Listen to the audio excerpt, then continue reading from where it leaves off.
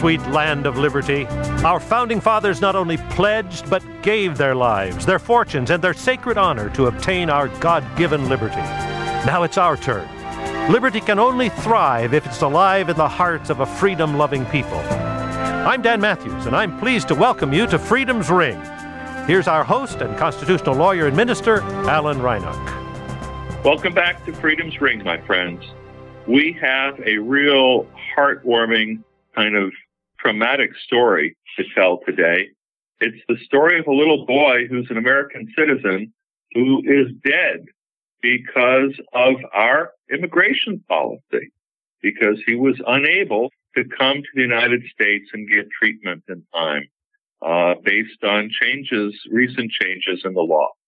Our guest today is my friend and colleague, civil rights attorney Saad Sulaylam, who works with the Council on American Islamic Relations in Northern California. Saad, welcome to Freedom's Ring. Thanks for having me, Alan. Appreciate it. So there's a little boy named Abdullah who passed away, and his mother almost didn't get to even see him before he died. But what went wrong here? What was the problem? So the problem here was when Donald Trump imposed the Muslim ban or the travel ban, Yemen is part of that ban. So because Abdullah's mother, even though Abdullah himself was a U.S. citizen and his father was a U.S. citizen, because his mother was not, and she's from Yemen, a Yemeni national, she was not able to come here to the United States due to the ban. She was prevented from doing so. The family faced a difficult decision between having Abdullah separated from his mother as a young toddler or trying to wait to see if they can obtain a waiver so she could enter and the family could stay together. So they waited as long as they could before Abdullah eventually had to come here alone with his father, separated from his mother. So you talk about a waiver. I mean, that sounds like there's a system in place that is set up for situations just like this where, we know that there are people who are safe to have come into this country. They have ties, they have family. In this case, the mother, although herself not an American citizen, her husband was a citizen, her son was a citizen. I mean, she was a pretty safe bet as far as, letting her come. And so there's a system that's set up for these waivers to be granted. Tell us about this waiver system. So there's a waiver process. There's three criteria. One, that denying entry would cause an undue hardship.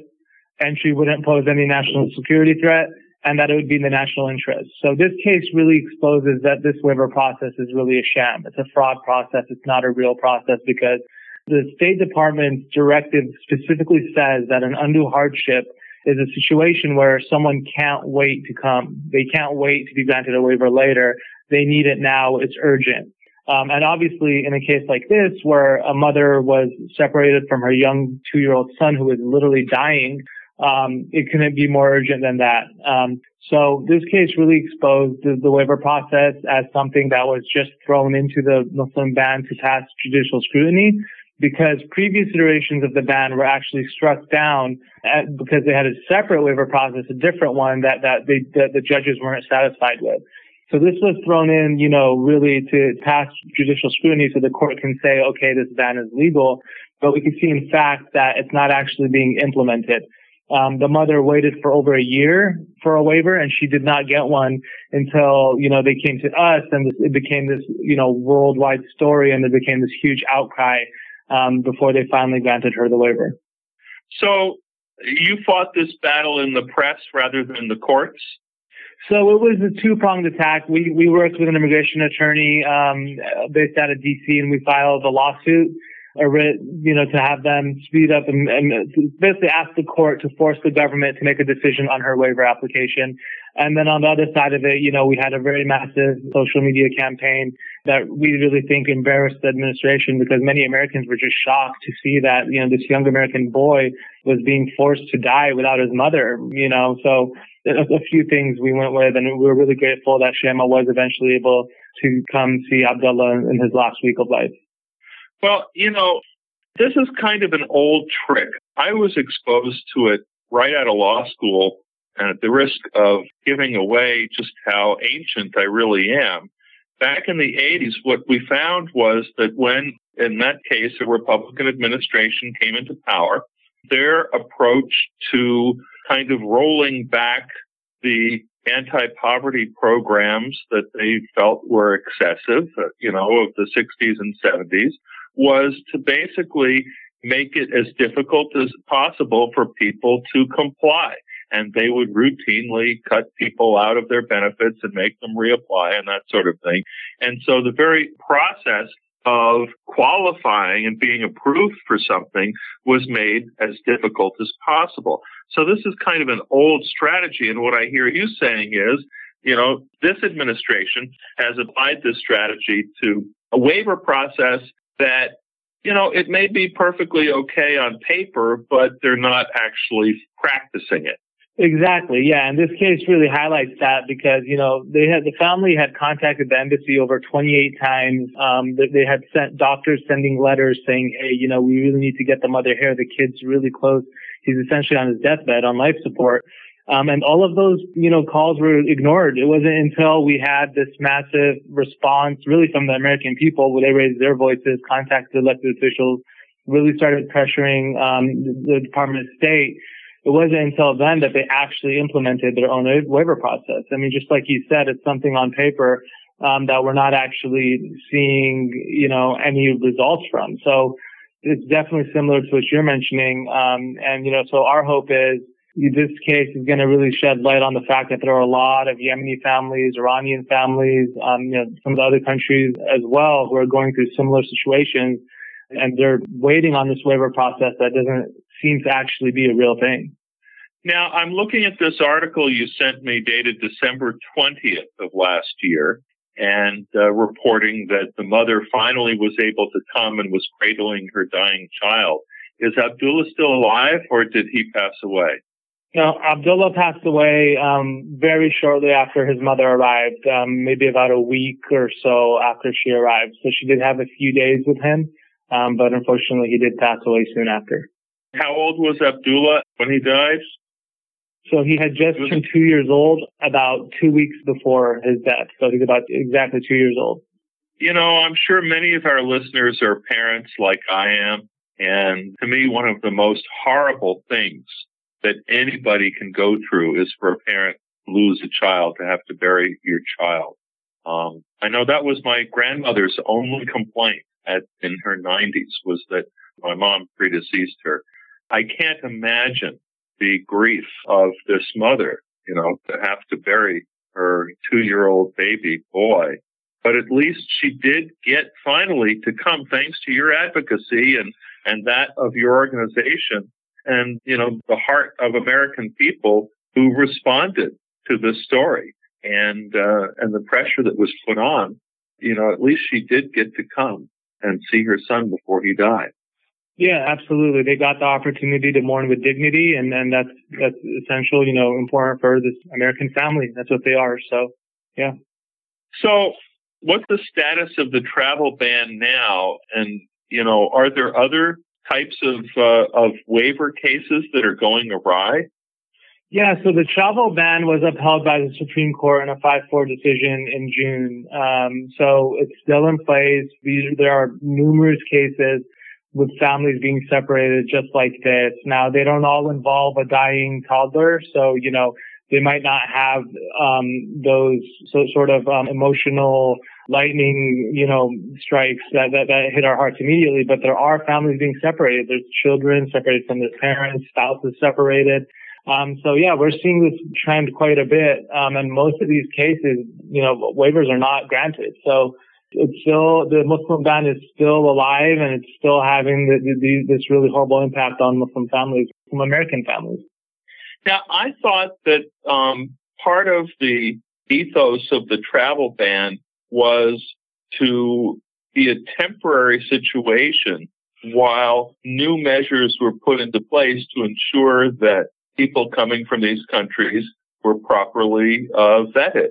But is there any evidence that our State Department, that our administration has made any efforts to improve, at least from their perspective, the screening of travelers who want to come from these countries?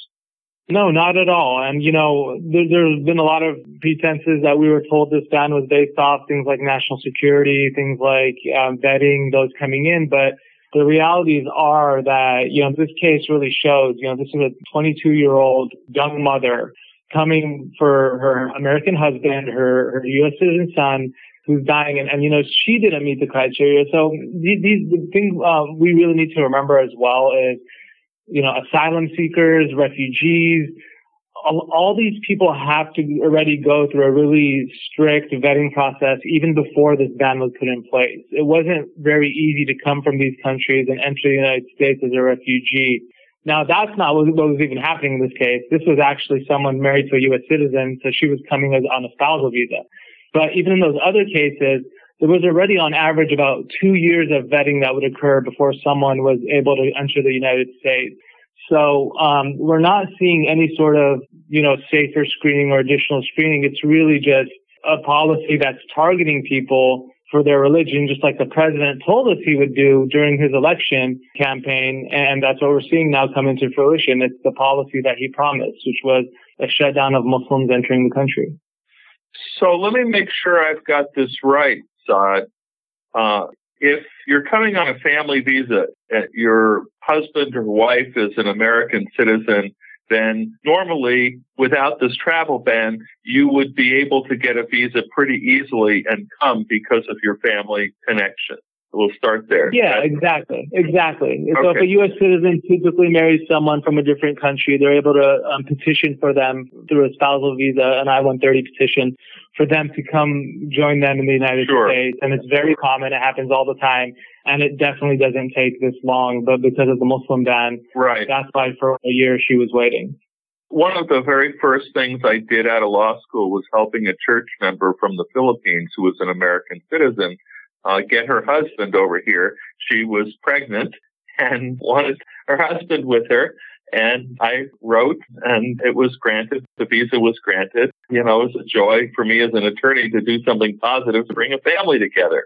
But what I also heard you saying is that even before the travel ban, people who wanted to come here who, if it was an asylum seeker or otherwise, didn't have family ties, they already had to go through a 2-year vetting process in order to be able to get a visa. That doesn't sound like a security problem to me.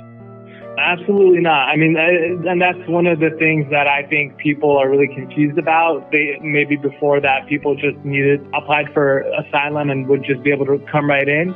That wasn't the case. There was, these are people coming from, war-torn countries a lot of time.